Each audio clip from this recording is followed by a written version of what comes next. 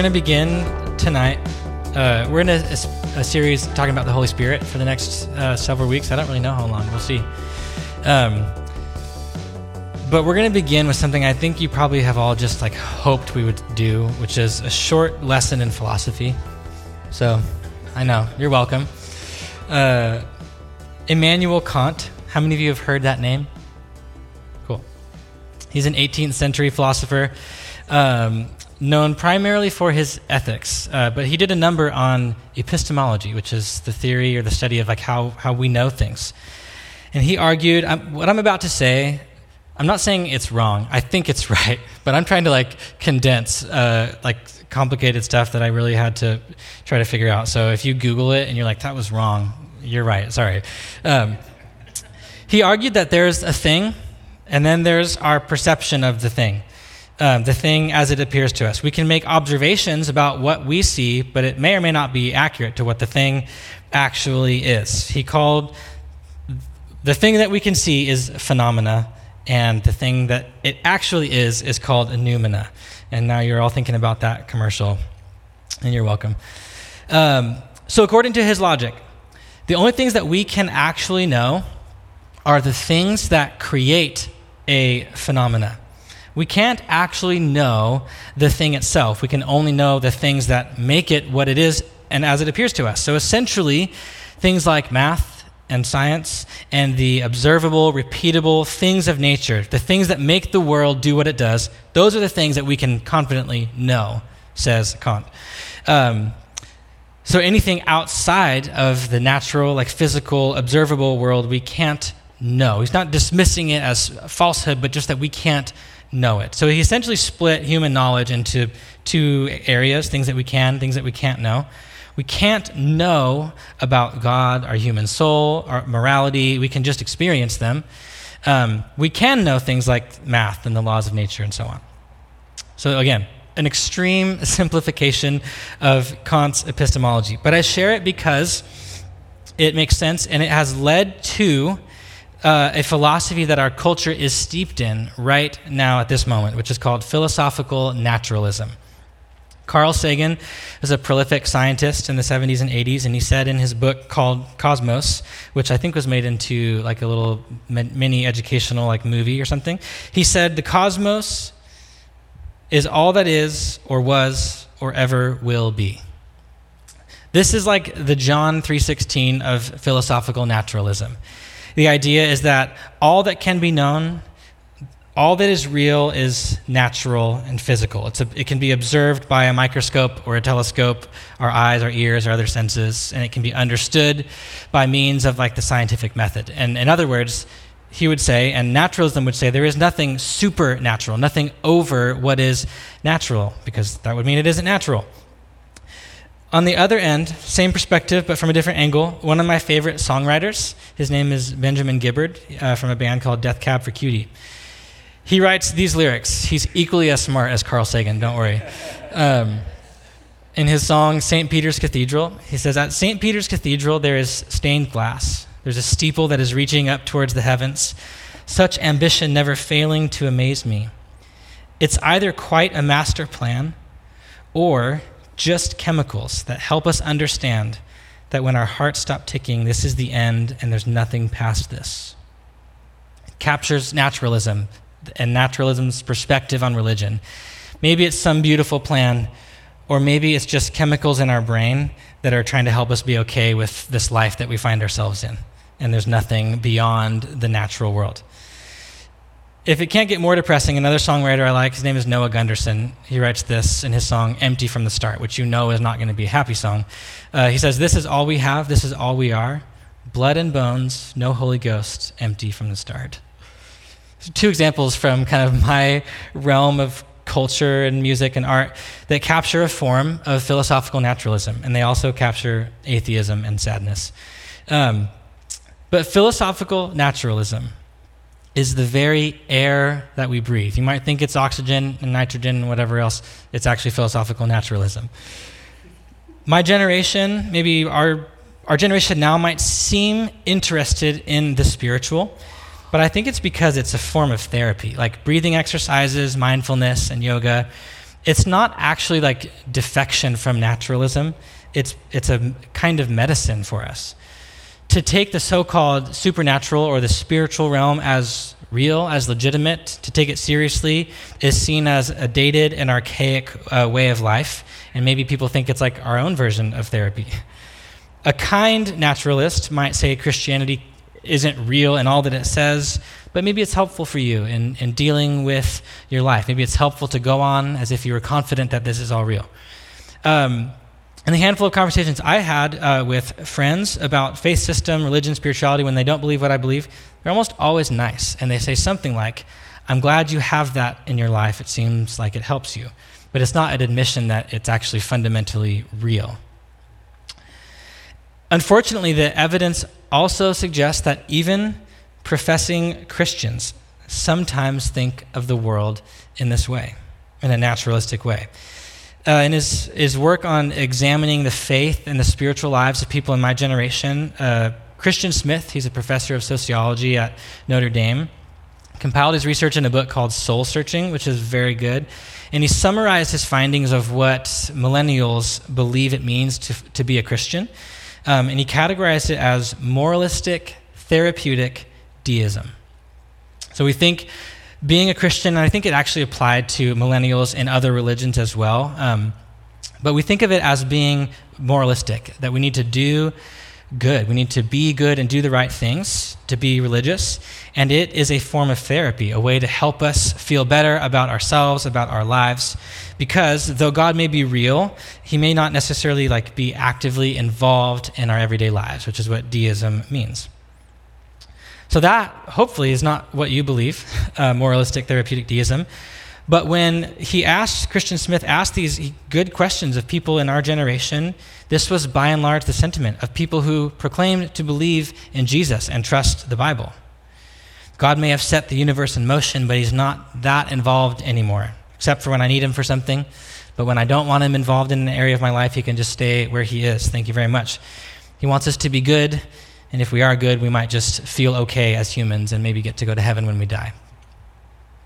I bring all of this up, hopefully, to make the point that whatever you say you believe about God, about the spiritual realm, the Holy Spirit, for our purposes today, we are swimming in a culture that is predisposed to dismiss the very spiritual and non-physical realities that the scriptures take very seriously. So philosophical naturalism is the pool that we're all swimming in, and the good, clean water of Scripture that we want to drink is in a glass outside the pool, but we all know it's impossible not to ingest pool water when you're in it, which is gross. We may inadvertently be letting cultural philosophies dilute our belief in the Scriptures, or at least make us feel skeptical or ashamed about certain parts of the Scriptures. It's worth noting that this dilemma we find ourselves in is primarily modern and Western. Many other parts of the world do not subscribe to philosophical naturalism, but are actually very open, perhaps steeped in a robust belief system in the supernatural, the world of spiritual beings. But that's not us. That's not where we live. And so we are attempting to talk about and understand something that is on two fronts going against our culture. It's theistic. It's about God. It's presuming that there's a God who is real, who loves us, and is at work in this world. And two, it's spiritual. It's non-physical. It's invisible. So we're talking about God existing as spirit. I'm going to throw one more wrench into the mess before we actually talk about it. We're asking these questions, thinking about God as spirit in the midst of an ongoing spiritual battle. Think of the Upside Down from Stranger Things, if you guys are fans of that. An alternate dimension of sorts that is kind of like overlaid on top of the dimension of that show. It's invisible when you're in one dimension. You can't see the other one, but it's real. There's beings in it. You're right. Isn't there a rule, like if something is certain number of years back, you don't have to do spoiler warnings? Yeah. That's a naturalistic rule. Nice. Well done. a real world that you can't see in the moment, but it is very much real, and it affects you to this day. It's not a perfect analogy, but I think it's actually helpful. So imagine while we sit here in these pews in a nearly 100-year-old church, imagine, if you're comfortable with it, the upside down of this very space. But it's not dark and red and slimy with cool retro synth music playing. In this case, I wonder if it might look like a war zone with like an enemy line and trenches and machine guns and bullet casings and the smell of gun smoke and the distant rumble of explosions, the sound of screams and orders to push forward or fall back happening in languages that we've never heard. There is a category of reality that is not natural, at least not in our modern sense of that word. It's not physical, but that does not mean that it's not real. And in it are beings that are trying to destroy you. And there are other beings that are trying to stop those ones from destroying you, trying to save us.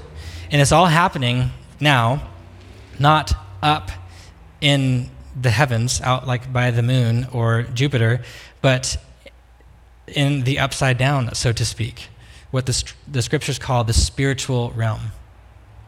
So the irony is that we're going to be talking about a category of being that is not physical or visible, a category of being which our culture does not believe exists, and which other beings of that category, other spiritual beings, are trying to get us to not believe in, or trying to get us to dismiss or misunderstand. So the odds are not in our favor, and I think the enemy would love for us to dismiss or disregard the Holy Spirit. Just the fact, bringing it up right now, I think, is making some people in the upside down angry. And I think the tactic of getting us to not think about the Holy Spirit has worked, at least in our camp of Christianity, American evangelicals. Unless you're from a charismatic or a Pentecostal background, we don't talk much about the Holy Spirit. Doesn't mean that the Spirit isn't working, just that maybe we might not be aware that he is the one who is working.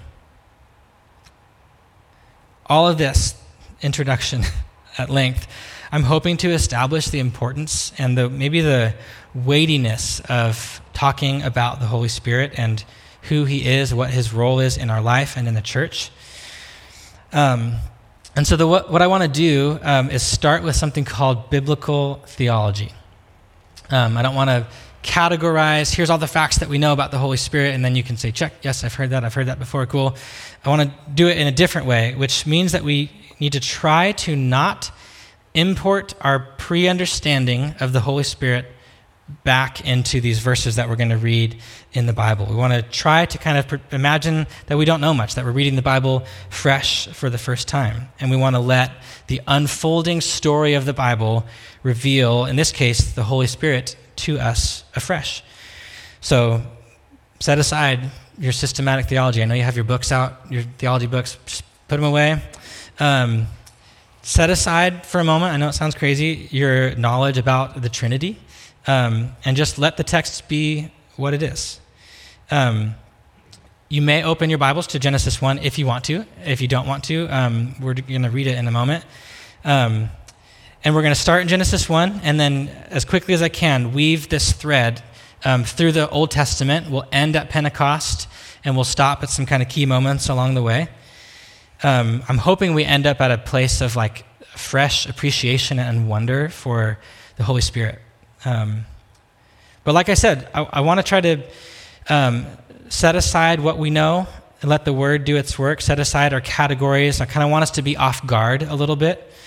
So much so that you can read it on your Bible if you want to, but we're not going to read it in English out loud. Now, lest you be threatened to be impressed by Hebrew reading of Genesis 1, 1, and 2, please know that I had to practice a lot to read it. Were we to continue reading past the second verse, I would sound like a kindergartner trying to sound out words, and I maybe would know like a third of them. But these first two sentences in our Bible are incredibly important, and God's people have memorized these exact words for thousands of years. And so I think there may be something special about reading them as they were written in this place, in this moment. So you can follow along in Genesis 1, 1, and 2 if you'd like. These are the word of God as God's people have heard them and read them for a long time. Bereshit bara Elohim et hashemayim ve'et haaretz. V'haaretz hayata tohu vavohu v'choshek al pnei tehom. V'ruach Elohim merachefet al pnei hamayim. This is Genesis 1, verses 1 and 2. Bereshit, in the beginning. Bara, created. Elohim, God. Hebrew likes to put the verb first and then the subject of the sentence next. So in the beginning, God created et hashemayim ve'et haaretz. He created the heavens and the land or the earth. Hashemayim is heavens and haaretz is land or earth. When we have those two words sandwiched together in this way, it's called a merism. It's a figure of speech where these two kind of opposing parts or extreme ends are referred to next to each other to represent the whole. If you are familiar with other figures of speech, it's like a synecdoche. So I believe because of that, it's saying God created everything. And I think that this first verse is like a title line or a preview of what's to come. God made everything, says Genesis 1:1, and then here's how it went, moving on to verse 2. V'haaretz, and the land, hayata tohu vavohu. The land was tohu vavohu. Someday soon, we're going to teach through Genesis. We'll spend more time on these two words because they're very cool. But for now, the idea is that the land was like an uninhabitable wasteland. Matter existed already, but this land where they were was not suitable for humans. Chaotic, without form or void or other ways that it's translated. It's dangerous. It's not suitable for humans. But this is about to change. V'choshek al pnei tehom.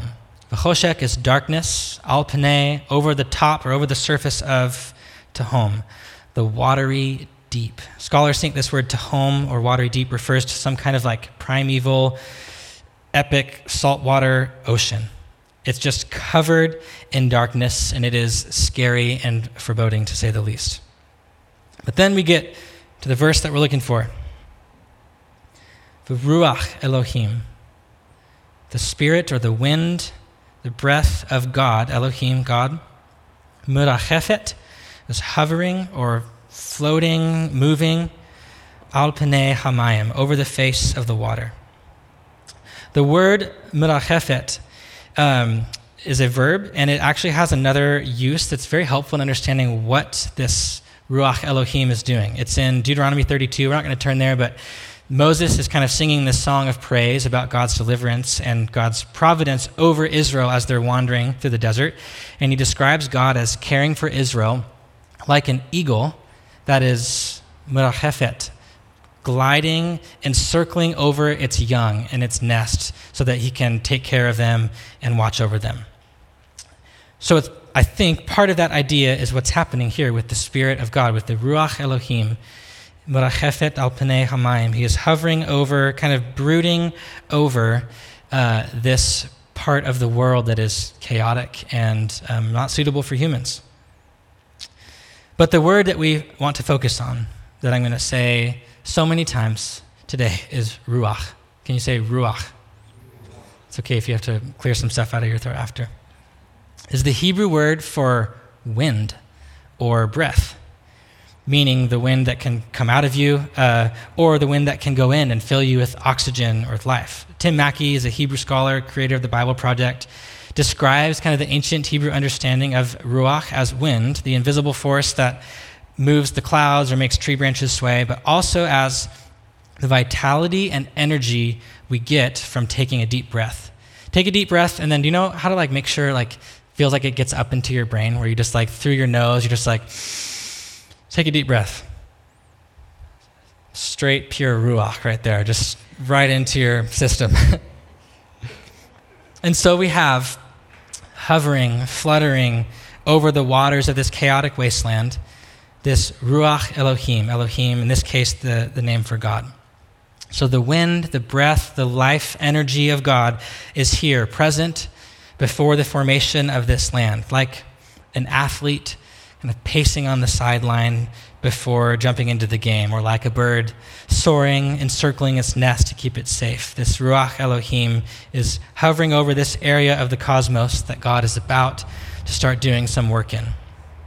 And so, just from page 1, verse 2 of the Bible, this opening picture of the Ruach Elohim seems to create the image that the Ruach isn't just the wind or just a breath, but some kind of personal, energizing force that's about to act in the world as God's about to speak creation, or this part of creation, into existence. So we're going to pause, step out of the story for a second. You can remember all that you knew and know about the Holy Spirit and open your systematic theology again if you want to. When you hear the word Spirit, particularly outside of the context of church, what do you think about? Something invisible.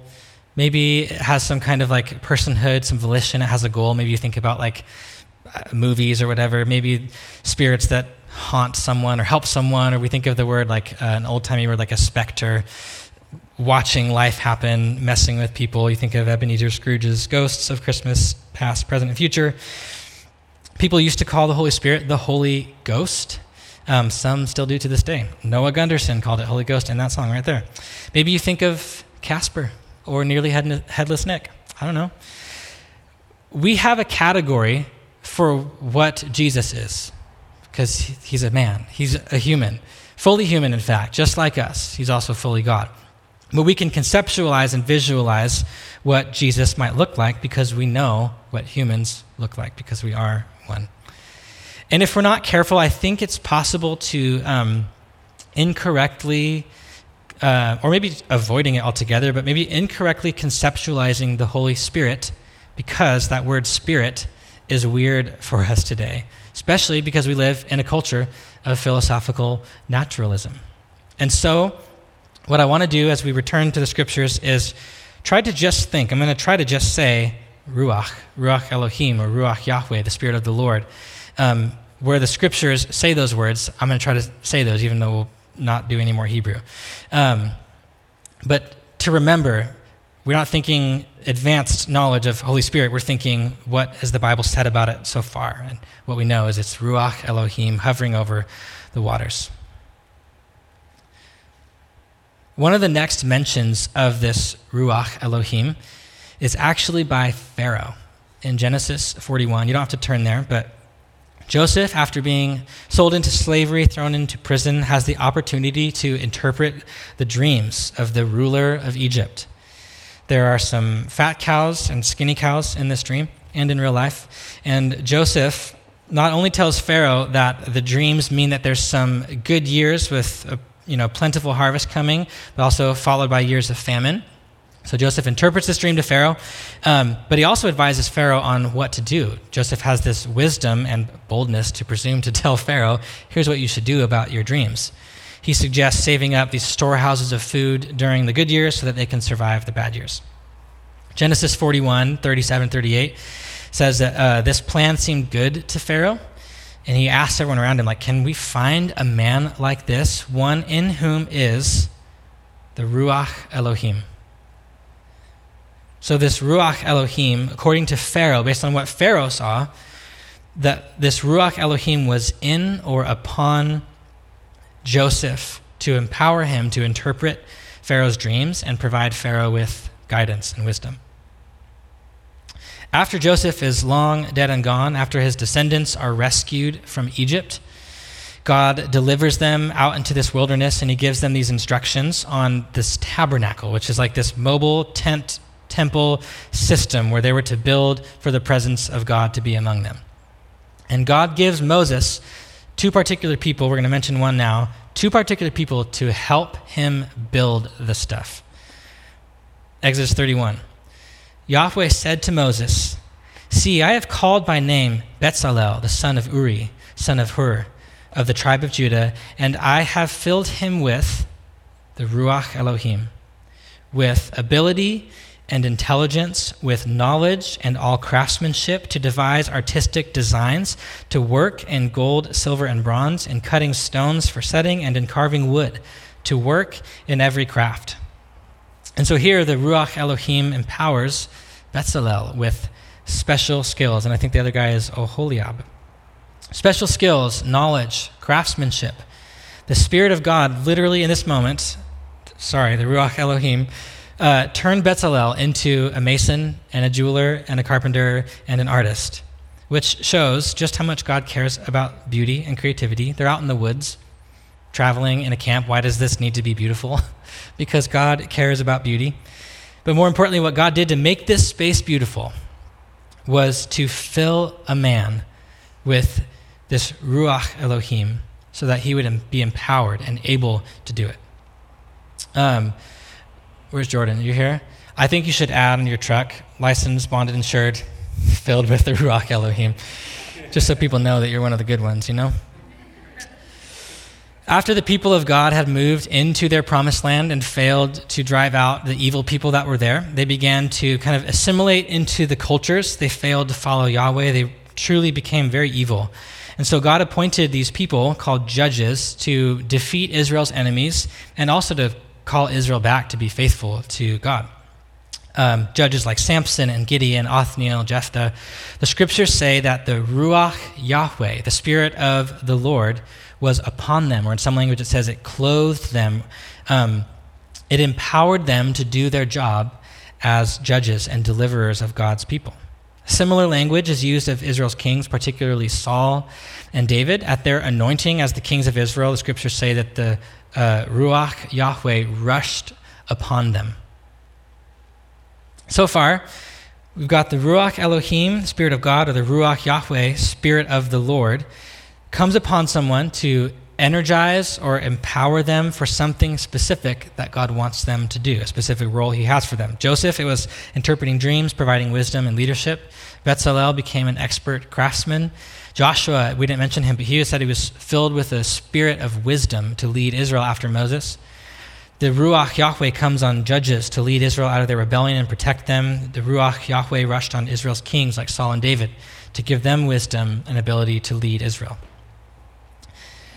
Next would be the wisdom literature. Psalms, Proverbs, Job, Ecclesiastes. We're just going to look at a few passages. They introduce maybe new angles, but also maybe clarifications on what we've already seen in the scriptures so far.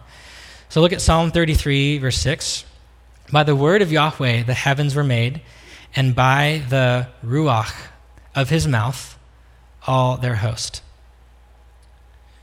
Job 33, verse 4.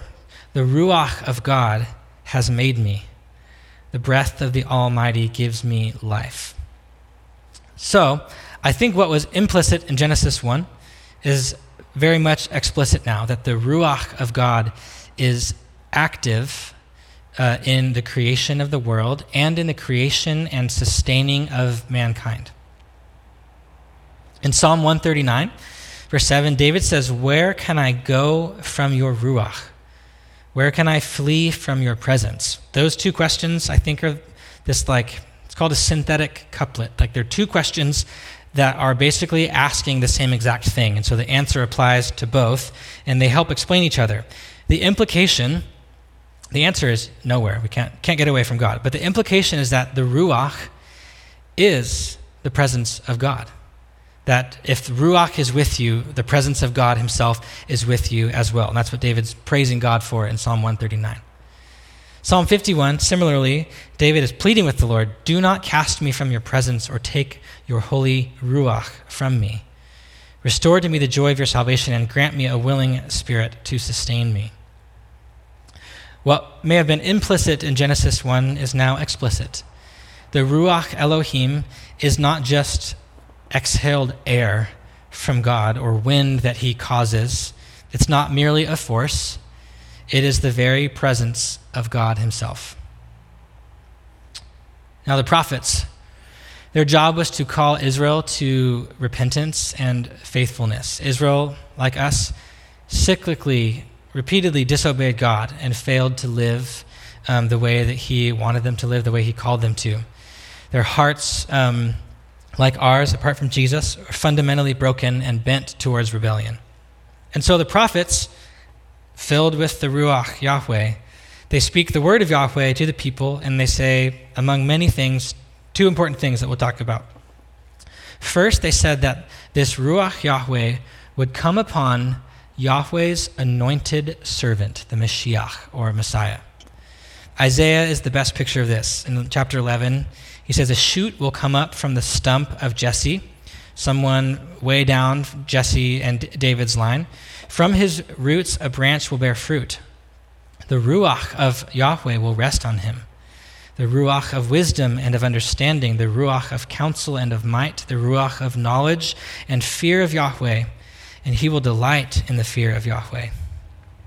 Isaiah 42, here is my servant whom I uphold, my chosen one in whom I delight. I will put my Ruach on him, and he will bring justice to the nations.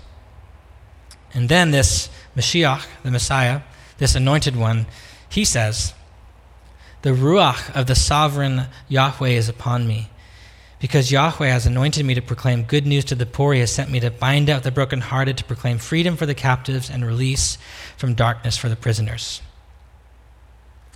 So this is Isaiah telling us that the Ruach of Yahweh will come upon this anointed servant of God we call Messiah, empowering him to bring justice to God's world and giving him wisdom and insight. But the prophets also said something else, that someday God would actually give people a new Ruach inside of them so that they could actually follow and obey God, because they couldn't before. Two examples of this from Ezekiel and Joel. Ezekiel 36, I will take you out of the nations, they're in exile. God's promising to bring them back. I will gather you from all the countries and bring you back into your own land. I will sprinkle clean water on you. This is kind of that tabernacle imagery of all their kind of religious sacrifices they were to do to become clean.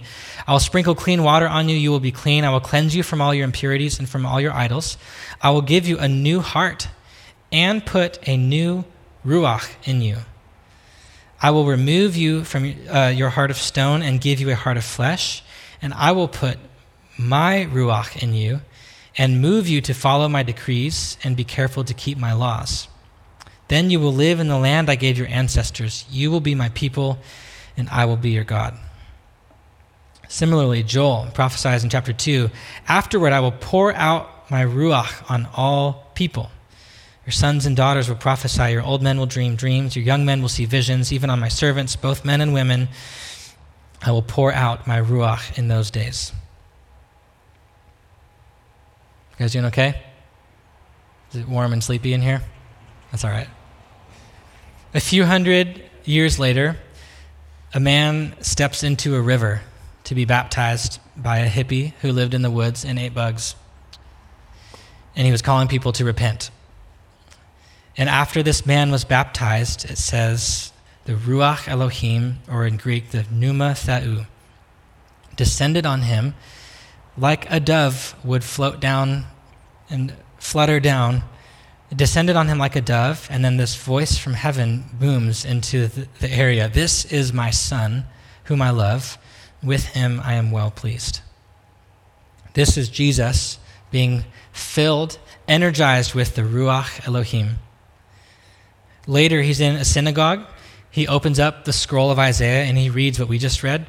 In Luke 4, it says, the Spirit of the Sovereign Lord is on me because the Lord has anointed me to proclaim good news to the poor, sent me to bind up the brokenhearted, to proclaim freedom for the captives, release from darkness for the prisoners.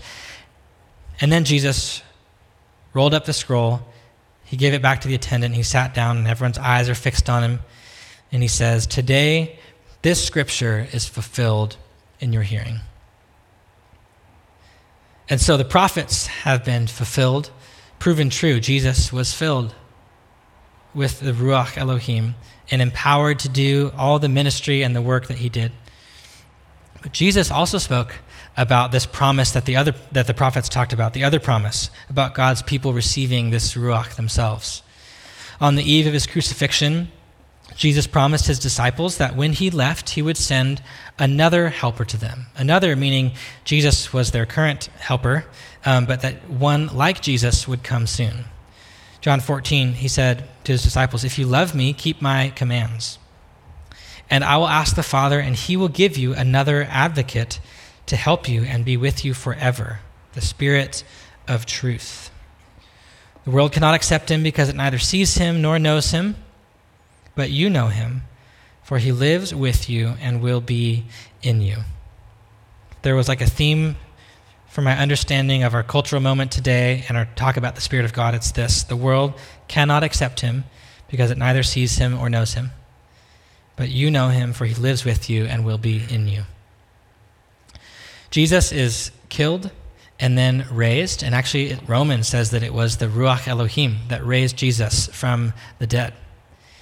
He then tells his disciples to wait, to stay put in Jerusalem until they are, in a similar language it's used in Judges, until they are clothed with power from on high, until they too are filled with the Ruach of Yahweh. Jesus commissions his disciples to be his witnesses to the ends of the earth, to go and make disciples. Jesus ascends to heaven, and days later the disciples are in this upstairs room in Jerusalem, and then there is a sound that to them sounds like an intense wind.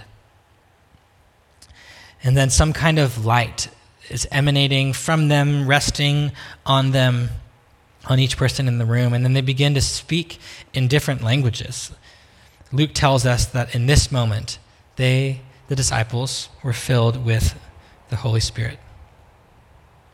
So this is where we'll pause our unfolding of the story, and we'll pick it up next week from Pentecost on and look at what the Holy Spirit does through the apostles in the book of Acts, and what he does in and through the early church, hopefully so that we can see what the Spirit maybe should be doing today here in our church. But I want to pause and just process what we've covered so far. I see this like collision happening right now, like an epic crash between the overwhelmingly naturalistic world that we find ourselves in and the clear hope and plan of God to fill people with his Ruach, with his invisible, not physical, not natural, energizing, empowering presence. These two realities are at odds with one another. Almost everything about our culture is trying to move us away from acknowledging spiritual realities. At least not any spiritual being like having any kind of authority or power in our life. But almost everything about the scriptures paints the story of a God who is moving toward us in the form of a real spiritual being, a Ruach.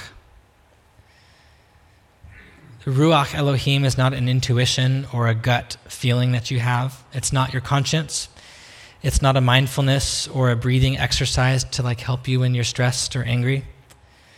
The Ruach Elohim is the very personal presence of God, who has or wants to come upon you and fill you and energize you and empower you to become the person that he wants you to be, which is like Jesus. He wants to fill you like he did Joseph and Bezalel and Gideon and David, and like Jesus. The Ruach Elohim is the God who wants to breathe in you, energize you, fill you with courage and the ability to love and serve and enjoy God. The Ruach Elohim is also actually constantly pointing, redirecting our gaze back to Jesus, reminding us of who Jesus is and what he has done, the victory that he has won for us and on our behalf. I have a fear and a hope. My fear is that we may sometimes let our culture cause us to relegate the things of the Spirit to the corners of our lives, keeping it hidden away a little bit from a watching, naturalistic world, our coworkers, our neighbors, our friends, or family who don't believe that we do. But my hope, if we cannot let that happen, that we might actually unleash or unlock like a full potential of what the Ruach Elohim can do in us and through us as individual people and as a church family. Let's pray.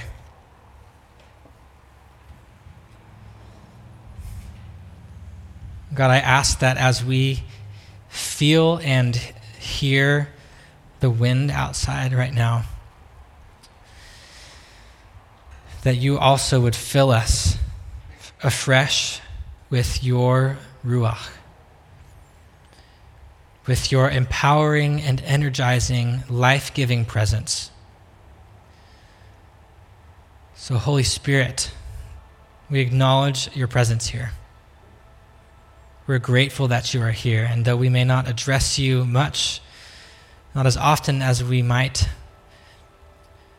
would you receive our praise? Would you allow us to commune with you, to talk with you, to experience you in this place as we lift up the name of Jesus? We pray these things in his name. Amen.